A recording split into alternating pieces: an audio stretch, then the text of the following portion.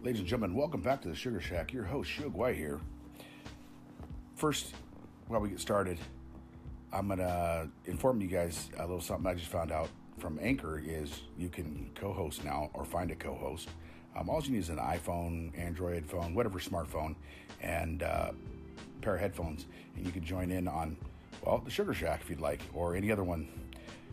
Also, you can leave comments about the show, and I can put it in the show if you're not comfortable going live. So think about that. I would love to have some interaction. It's obvious. I'm begging for it. Today's episode, we're going to talk about my life as a professional wrestler. And I kind of told people on the last one that after we interviewed a couple of my students, Billy and Eddie Pearl, that we talked a little bit about how I got started. So some of you guys weren't quite in the dark or how who I am and what's going on. First and foremost, here, and my nickname for a while has been Suge White, but in the wrestling world, I'm known as Jeremy Blanchard.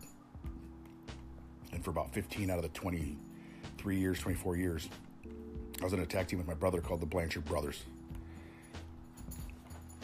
We traveled quite a bit, mainly West Coast, but I did spend some time in Memphis, Tennessee, Boonville, Mississippi, Tupelo, Mississippi, New Albany, Mississippi, Paragould, Arkansas, Little Rock, Tupelo, that's what I already said, Tupelo, and Dyersburg, Tennessee, a lot of places in that area where the old loop used to be for Memphis wrestling.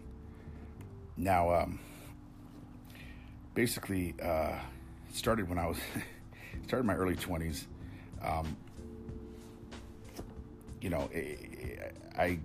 I mean, before that though, I started training when I was in my 20s by a few people though. I didn't have just one trainer. I was told by the first guy that I got contact with that you want to be able to train by as many people as will let you. It's just different styles, different philosophies, all that kind of good stuff. You stick with one person, you kind of be that one person, like myself.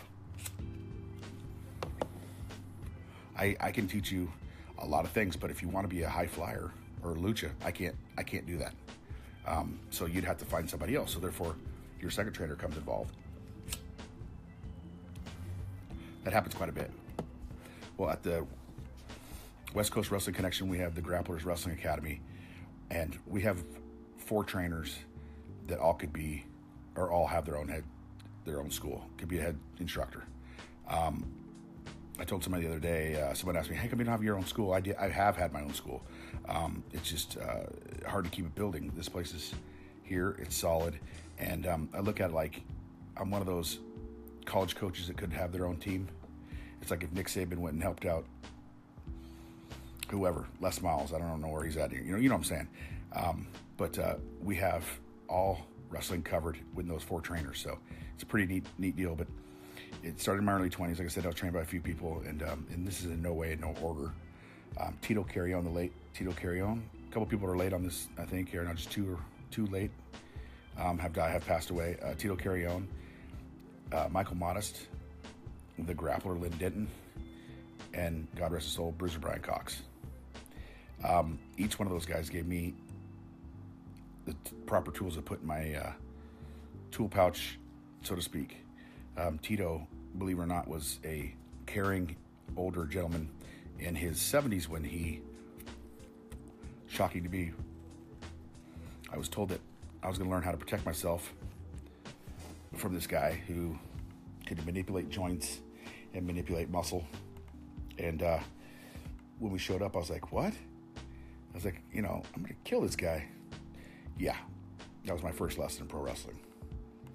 Don't ever underestimate anybody, and be careful because you don't know who you're talking to or what they've done. Because pretty soon here, my wrestling career is done because of concussions, and I'm a manager, and it kind of dawned on me because there's going to be kids growing up there aren't ever going to see me wrestle. They're going to ask their dad, why's that old guy out there? What did he used to be? Or who would he ever be? Kind of thing.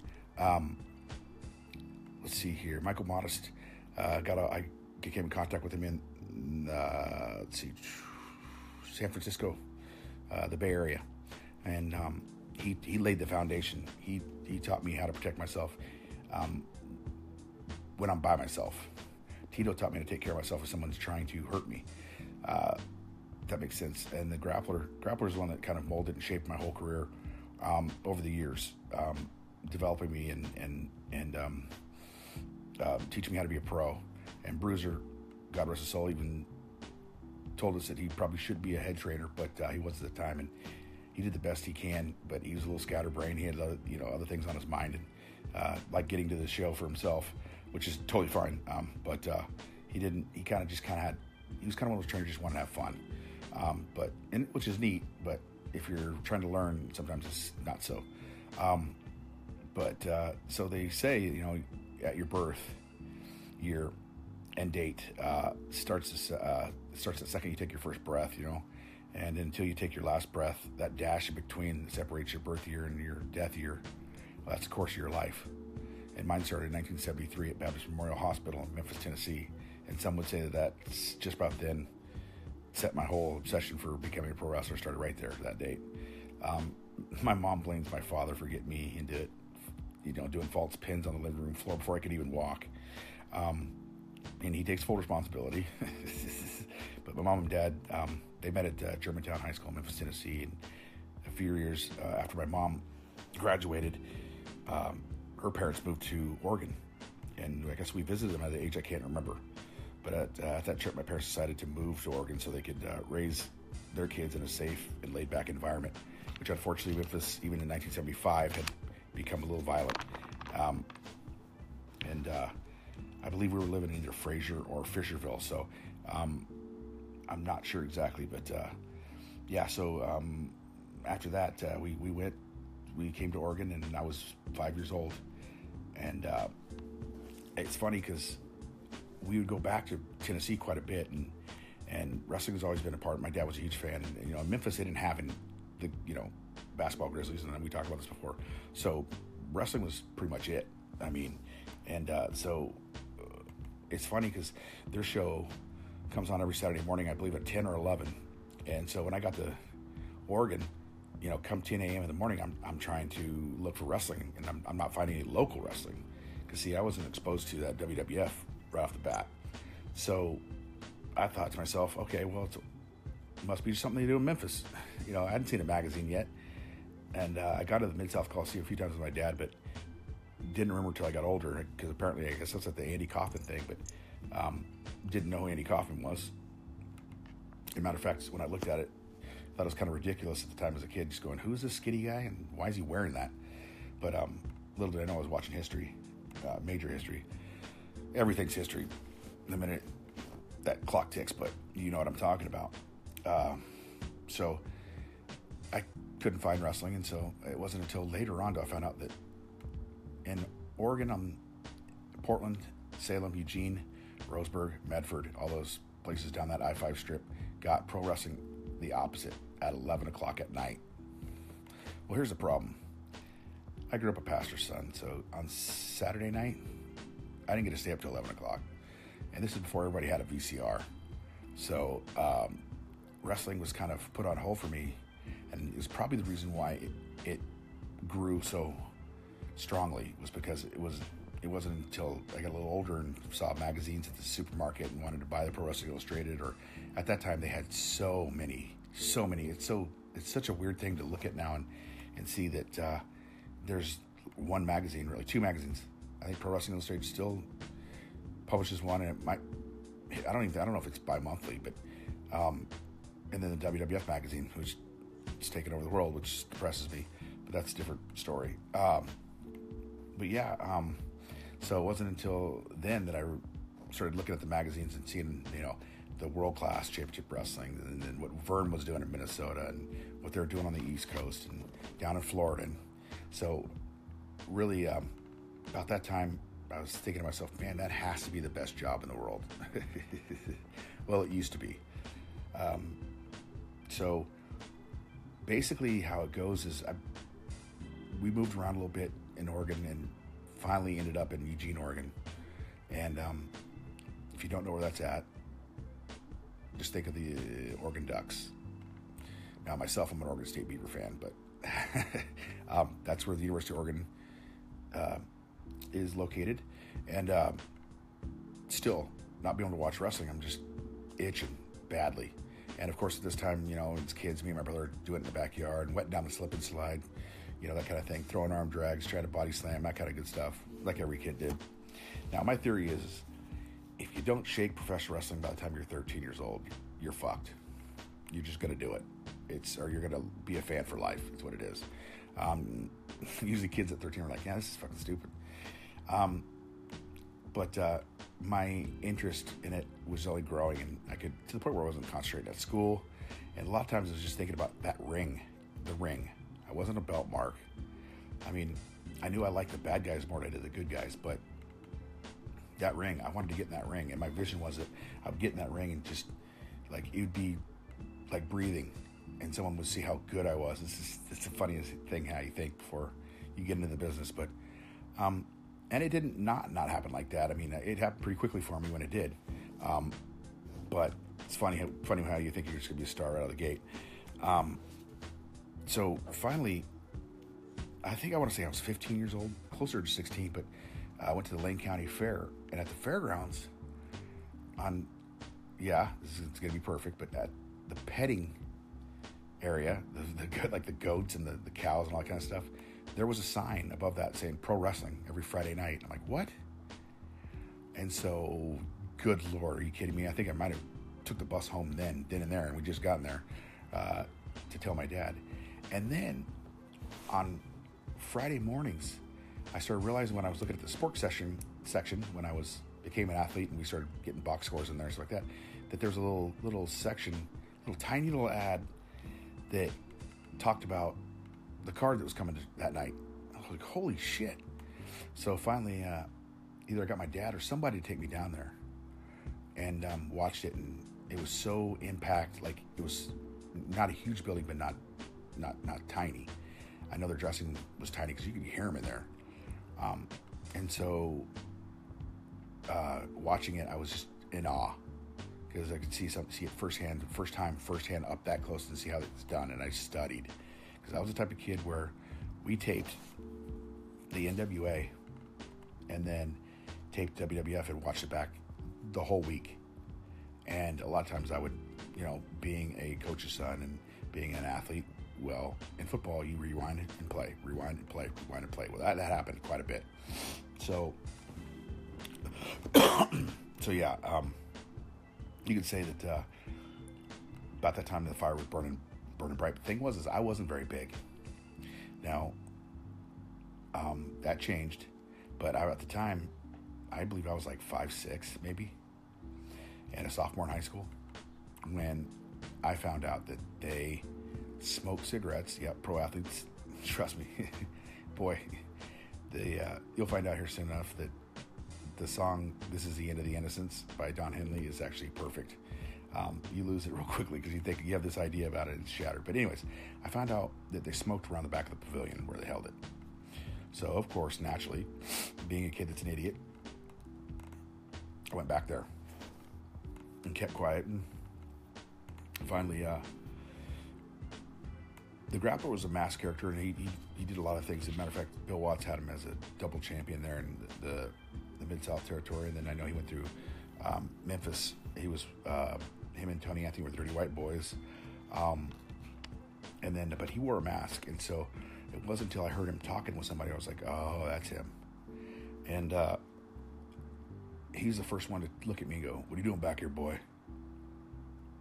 And I think out of like almost fear, I didn't answer him. And he said, "Huh?" He's like, "Are you dumb? You stupid? Or you just don't have hard of hearing?" I can't remember, one of those.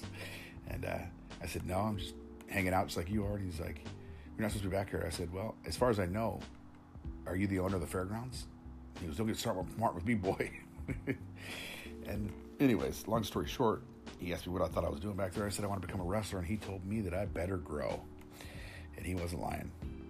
But I ended up hitting the weights as heavy as I could and got lucky. By the time I came into my junior year of high school, I had shot up to 5'10" and a half. And I was at a 165 frame, 170 and building when I was about 102 pounds beforehand. So, matter of fact, to the point where the next time I actually went back there and saw a grappler, he didn't recognize me. I did inform him I was that kid that came around and said he's going to be a wrestler. You told me to grow. He said, well, you're doing a decent job. You still got to grow, though. Well, I believe that night I asked him if he'd train me. And after he got done laughing, he told me I was too young. Come to find out, he got trained at 15 years old, that little prick. But I didn't find that out till later. So he told me that I'd wait till I was 18, but it was shortly after my 18th birthday that I found him. At the time, it was if it was Tito's gym or Tito and Sandy Barr's gym. If it was still off the interstate right there, but I don't know if it was still both those two's gym. But it was one of those two, either Tito's or Sandy Barr's. But met up with Len there, and it didn't quite happen. Just right off the bat, it was funny. It was like I felt like I was an errand boy for a little bit, just driving him around, but until he could dump me off on somebody else. And granted, to be fair, at this point in time, they weren't just letting anybody in the business, so it wasn't like, he didn't know me for shit. So what if I was a reporter or, a kid gonna come back and spill the beans to somebody? He didn't fucking know. So that's why I was sent to a 70-year-old mauler who tore me to shreds. So there, I got started, and can't believe how far it's taken me. But and I mean to the top, but how long, I should say, I guess. I can't remember my first match or who it was against. I really can't. But I do know that at the time, Oregon Boxing and Wrestling Commission had disbanded, so therefore they were holding no bouts there, no wrestling, no bouts, or the boxing was still going on, I believe. I don't think it was. The amateur boxing was not. To the point where Matt Bourne made a promotion in Vancouver, Washington, right across the bridge, because we couldn't do it in Oregon without it being unsanctioned and getting in a bunch of trouble. So, I went off to Memphis. And then from Memphis, I went to the Bay Area. From the Bay Area, I went to Memphis.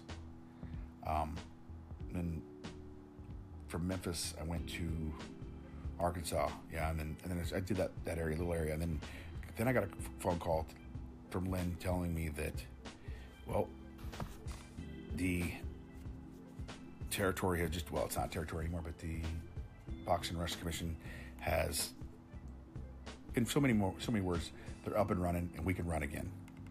So, of course, naturally, I wanted to come back to the Northwest. My family's there. I just trained a kid that I actually met when he had to be like 5th grade, and I was in high school. And he was a kid that always hung out the park and always stuck his nose in, and where I was telling him, get off the court, kid, and that kind of stuff. And ended up training him. His name was G-Shock, Garrett Furtick, but he ended up being a hell of a little wrestler. And unfortunately, we've become similar fate. Like, he's a lot earlier than mine, but he can say it. He can rattle it off, but it's an eye chart, folks. But he loses memory. At one point, he lost 2 weeks, I believe, or something like that. He just couldn't remember. And so, therefore, he was done. And his actually is a medical term. Mine is just multiple concussions over and over again, but 5 mainly in a short period of time. And they come quicker and quicker. And the last one, how I knew I wouldn't be able to keep going was the fact that it was on a whiplashing motion. I didn't even hit my head. So, it's scary stuff. But yeah. So, came back, and I've been very fortunate because in the Tennessee area, I got to meet a lot of nice guys, a lot of just see how seriousness between the coast and the South, and the fact that I was in a bumping competition every night with a 16-year-old who could bump his ass off him, J.R. Mahler, and I'm thinking to myself, they wouldn't let me over there even come near a ring at 16 years old, but yeah, he was trained at 15, and rightfully so. He was amazing. It wasn't until I got back to Oregon where almost similar situation, where I met Ruck and Ricky Gibson at 15 years old and helped in his training, and he's still doing it to this day, and he's one of the good ones. Well, great ones. Actually, he's turning into everything you see as a total pro. And now he's actually helping out and guiding and help pushing Greenhorn, guiding Greenhorns, a couple green kids his career. We just talked to him, Eddie and Billy. So we will have Ricky on here, and we've already talked about it. We couldn't have him that night, but I think he's the leader of the band, so he gets his own segment. But I was in a bumping competition every night with a 16-year-old, and I was still very young myself. But just to see them, I mean, I got to work Coco Beware at that point in time, and let's see, there's a couple of Brickhouse Brown, a couple other. It was ironic that I met one of my favorite people from the South in Oregon. So when I got back, I don't know the years in between. See, it's kind of funny. We're talking about that slash in between your birth year and your death year. There's a lot that goes on.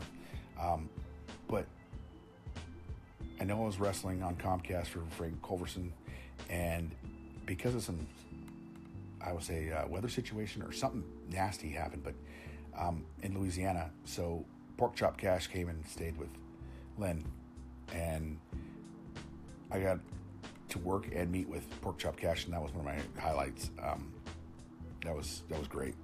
Matter of fact, I might have a picture of that somewhere. I might have to put that up here on the episode. But and from there on, I mean, I got to work guys from Buff Bagwell, Rick Steiner, Road Warrior Animal, Tony Atlas, Matt Bourne, Mean Mike Miller. I know I'm going to forget a few people, but it seemed like I just kept getting lucky. And oh God, D'Lo Brown and the Godfather, my brother and I got to work. And to this point, to this day, D'Lo is really a close friend of mine, and I would love to have him on here. See if I couldn't make that happen. But I know he's a busy guy. Let's see. There's a few others that I've been in the ring with that I was just like, that's, and early on too. So it really helped. And the cool thing about it was I believe it was Rick Steiner who told me that I had at that time that I had great timing, which I was very excited about because I didn't get much feedback. Obviously, a lot of these guys are gonna come here and go there, and it just to kiss your ass. I mean, you're nobody. I knew that, but that's kind of I wanted to go there and see if I could keep up, or like if I could even do it. I mean, it's one thing to wrestle your buddy from your wrestling school, but it's nothing to wrestle Road Warrior Animal or Rick Steiner or somebody on that caliber. I probably should have written down some of the guys that I worked, because I don't want to leave anybody out, because it's like I said, when it came to also the Portland guys, the old timers that were everybody that just fell in love with when they were considered stars, because the independent is rough. For the longest time when we came back, when Oregon had dead wrestling, they were calling us just basically glorified backyarders, that we weren't pros, and we were making a mockery of what the other guys did before us and never giving us a chance. And it's different today. We're more respected, but I definitely was one of the people that had to lay the foundation again for here in the Northwest, and it was not easy. You'd think that Portland would be a lot like Memphis, considering basically it has the Trailblazers, and let's face it, gives a flying fuck about them, except for if you're basically in Portland. So, you'd think wrestling would have, dominated, and it did for a while, but you think it would still be going strong. And the funny thing is Memphis is kind of hurting too. I mean, I keep up with that, and it's like Lawler and Dundee are still wrestling, and holy crap, that blows my mind. And but the crowds have significantly knocked off. In the Northwest, they are actually rising due to the fact that we've been on TV for the last, in some capacity, 20 years or 14 years, 15 years, something like that. So that helps. That brings people in. That brings people who want to go to your school, especially since we're on TV. We get a lot of, but I wish I could publish the Grappler Wrestling Academy page and some of the students and what they ask. As a matter of fact, I'm going to have a show like that where I read off all these, different kids' questions that they have for school. The school recently I had a strapping young kid. He was 18 years old, and he was in the gym, and he recognized a kid flex that I trained, and therefore recognized myself, and then talked to me about school. Now, this kid was about 6'3", 6'4". I'd say probably in the 270 range. And, believable, very believable looking. He sat across my desk at the gym and tried to convince me that he was going to outwork every student that I had, that he was going to be the next superstar. And kind of looked at him and said, I apologize for the non-enthusiastic look on my face, but I've seen you 100 billion times, and I don't even get to know people's name for a month at least, because that's how open that and shut that door goes. It's a revolving door for some people. Folks, if you're listening to a wrestling fan, you've always wanted to do it, and you think it does not hurt, you're wrong. It does. You're very wrong. Because here's this kid who told me that he was going to be the next superstar and that you could go ahead and itch out a spot for him on our show because he was going to be better than anybody we got. He lasted 2 days. We didn't even touch him. He couldn't get past the bumps.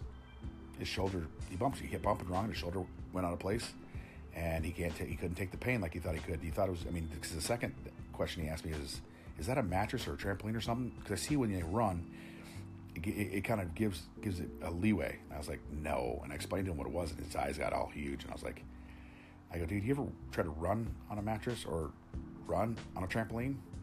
That doesn't happen. So, no, it's not a huge trampoline, or else we'd all bump up to our feet when we got hit. So that was absurd. So you could tell, I've actually had a kid come in and ask where our fitting room was. I said, what? I said, where do you guys make your costumes? I almost wanted to point the door. The same one you came through, get the fuck out of here. It's like, you go to wrestling school, folks, kids today, all right? And it's hard work. It ain't easy. It's not going to be easy. Okay? They're going to work your ass off. Matter of fact, you still have to prove your way in this business. Not everybody can do it, or else everybody that bought a ticket on this weekend show that you're at or whatever would step in the ring. But they don't. Because they'd rather yell at you because it's safer. I had about a 23-year career, and luckily enough, I've had more airtime, TV time, than anybody that looks like me should. I've been blessed. I've done you can look it up. It's on YouTube, the Voodoo Donuts commercial, Jeremy Blanchard and the Grappler. I've been on some form of professional wrestling since Don Owen, and I've been blessed, and I've been looked after by a lot of guys. The coolest, I'm not singling out any promotion, but one of the coolest things was the end of Roddy Piper's career life. Bubba and I and my brother had a hand in training and helped training his son and be on Portland Wrestling Uncut. And that's on YouTube, and that's basically the Portland Wrestling Uncut gets a ton of views around the world due to Roddy. But got to work with him hands-on, and that was awesome. Just a wealth of knowledge. And so, and then Matt Barn came through there before he died, which is good because, we were really close. And, he called me the day after he died. Good fucking Lord. The day before he died, and I couldn't get to my phone at work, and he left a message. And you could tell that, it almost sounded like he was walking up a flight of stairs or something. He didn't have his breath. And he was asking me on the message how I was, and he was worried about me. Because he had this feeling. And unfortunately, I lost that phone, but I kept that message, and that hit me hard. But got a chance to hang out with him before he died and do a couple of I don't care, world famous flea markets. If you're a wrestling fan, you haven't seen the world famous flea market, look it up right now. You can pause this and go look at it. It's hilarious. The concept is there's so much garbage on the internet when it comes to wrestling, and people put it up like it's a prize pig. Well, it's a pig, all right, but it's still a pig. And there's commentary, hilarious commentary, dubbed over it. You just got to watch it. It's hilarious. But anyways, so got to spend time with him and learn. And it was studio TV too. That was another thing. Being from Memphis, man, I was giddy being in the studio again, or for the first time, because they don't do that anymore. The studio used to be your commercial for your live event. Well, everything's a live event now. So that was kind of neat to go. It's like I got to get thrown back in time. And so basically the first TV that I was on was the Kaforis. And that was, everything's been Portland Wrestling, by the way. I'm going to say it's Portland Wrestling, but unfortunately, there's been like 10 promotions since Don Owen, who originally owned Portland Wrestling. So there's a bunch of bastardized versions, but they all seem to make it on TV and all, and they all seem to go down. Well, West Coast Wrestling Connection has actually had that spot for the last like 5 years, 6 years, something like that. So going strong, and they don't have any plans to stop. And every Saturday night, 11 o'clock on channel 49 or 13 if you're in Oregon on the West Coast, but if you're not, just look it up on YouTube. The new episode comes up every Monday. Yeah, I don't know what time though. So we do have guys like Tilo Brown, Gangrel, Matt Stryker, Ref Hebner's in there. He's a good dude. But we do have a lot of guys come to our locker room. And there was somewhere in McMinnville's where I first met D'Lo Brown. This guy, I don't know what he did or how much money he had, but it was called BAW, and he was doing it for a 16-year-old kid. His kid was wrestling, and so basically this kid had a 16-year-old, one of those big fairy tale birthdays for a solid almost a year. But that locker room, I tell you what, had to be over 10 grand in flights alone. You had like D'Lo Brown, the Godfather. You had Molly Holly. You had Crash Holly. You had Spike Dudley. You had Al Snow. You had New Jack. You had Raven. You had Billy Kidman. You had, let's see here, it still goes. I mean, Rikishi was there at one point. Rosie was there at one point. You had, let's see. I mean, I could just keep going. And it was a mixture of, I felt like we had just gone in the WWF locker room of all the guys that just gotten released. You know what I'm saying? Like, it was really weird, like strange, but it was really cool to be. I mean, I met realized, who was down to earth. D'Lo was the guy that stuck out the most. The reason why is being the champ of the promotion and being an ex-Intercontinental champion and European champion in the run that he had in the WWE. That guy was one of the only people besides like Al Snow and Daphne and I want to say Spike Dudley are the only ones that actually were changed in our locker room. Everybody else had their own separate little area away from us that they didn't want anything to do with us, which is fine. But D'Lo was right there in the midst of us and got to know him there. And then we hooked back up here with, he deals with stuff up here in wrestling, and he's not on air, but he's a consultant, I guess you'd call it. I don't know. It's actually executive producer, but he's not involved on the TV or anything like that. But so you can't see him that way. But it's his brain, part of his brainchild with the booking committee and the owner and the promoter. So I'm just happy to be part of it. It's a weird part of my career now because after the years, I mean, I could, if I started to try to jot down more in depth, we'd be here a long time. With some funny stories and some not so funny stories. I actually requested a anchor for this one to see if somebody would just pop up just because it was pro wrestling.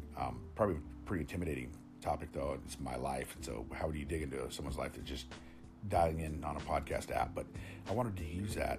It's a new app I was talking about earlier, or new feature on the app, where you can invite or jump into someone's podcast. I think that's pretty cool. I might try that sometime here.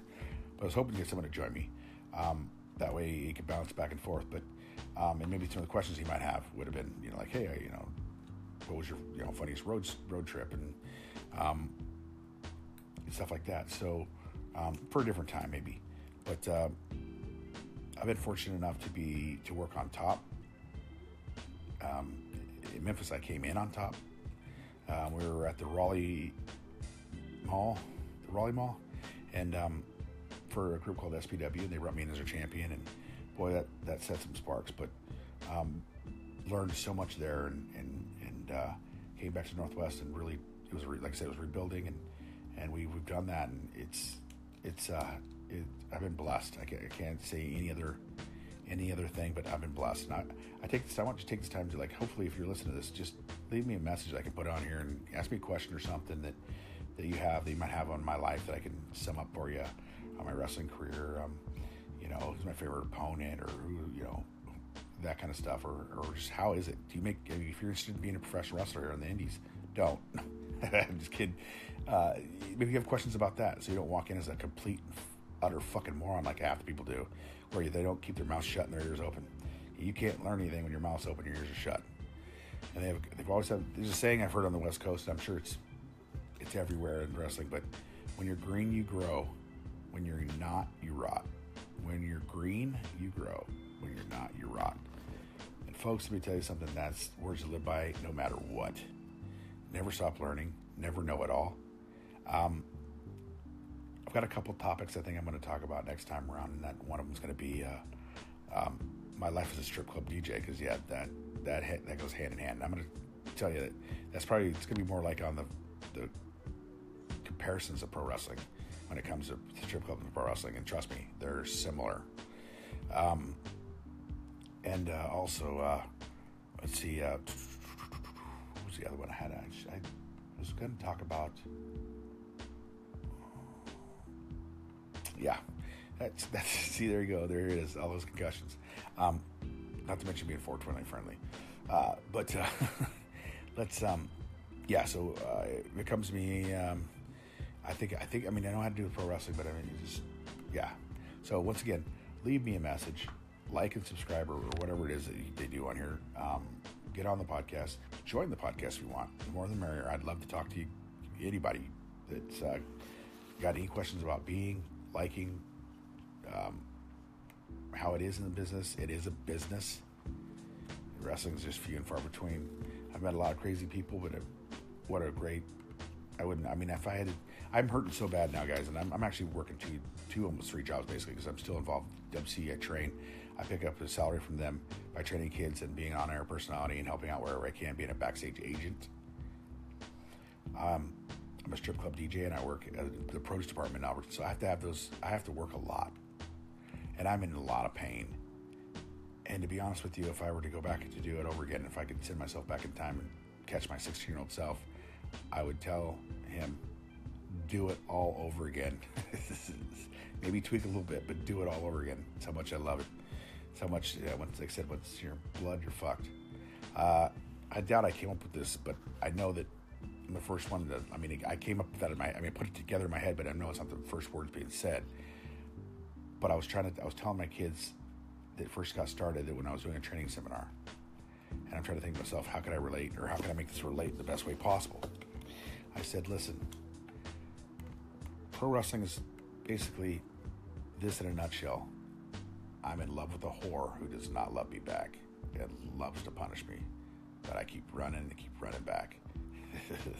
That's what she'll do. That's going to wrap up this segment. For all you Shug and Shugettes, thanks for listening. If you're not listening, fuck you.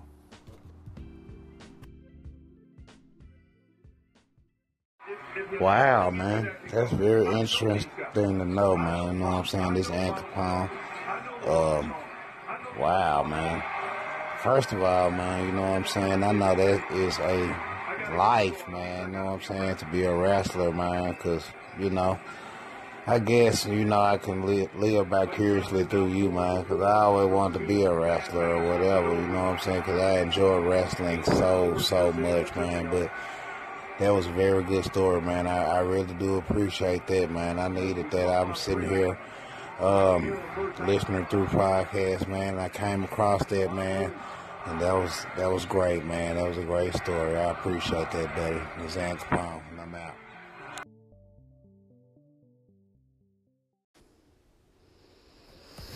That's my boy, Andy Capone. Make sure you show him some love and go to his podcast. He's got some good stuff. My boy's from Memphis. That's right, Memphis, Tennessee, just like I am. He deserves all the love. If you want it real, you want somebody coming at you straight up, that's him. Make sure you check out his podcast, Andy Capone from Memphis. I appreciate you, buddy. Thanks for stopping by.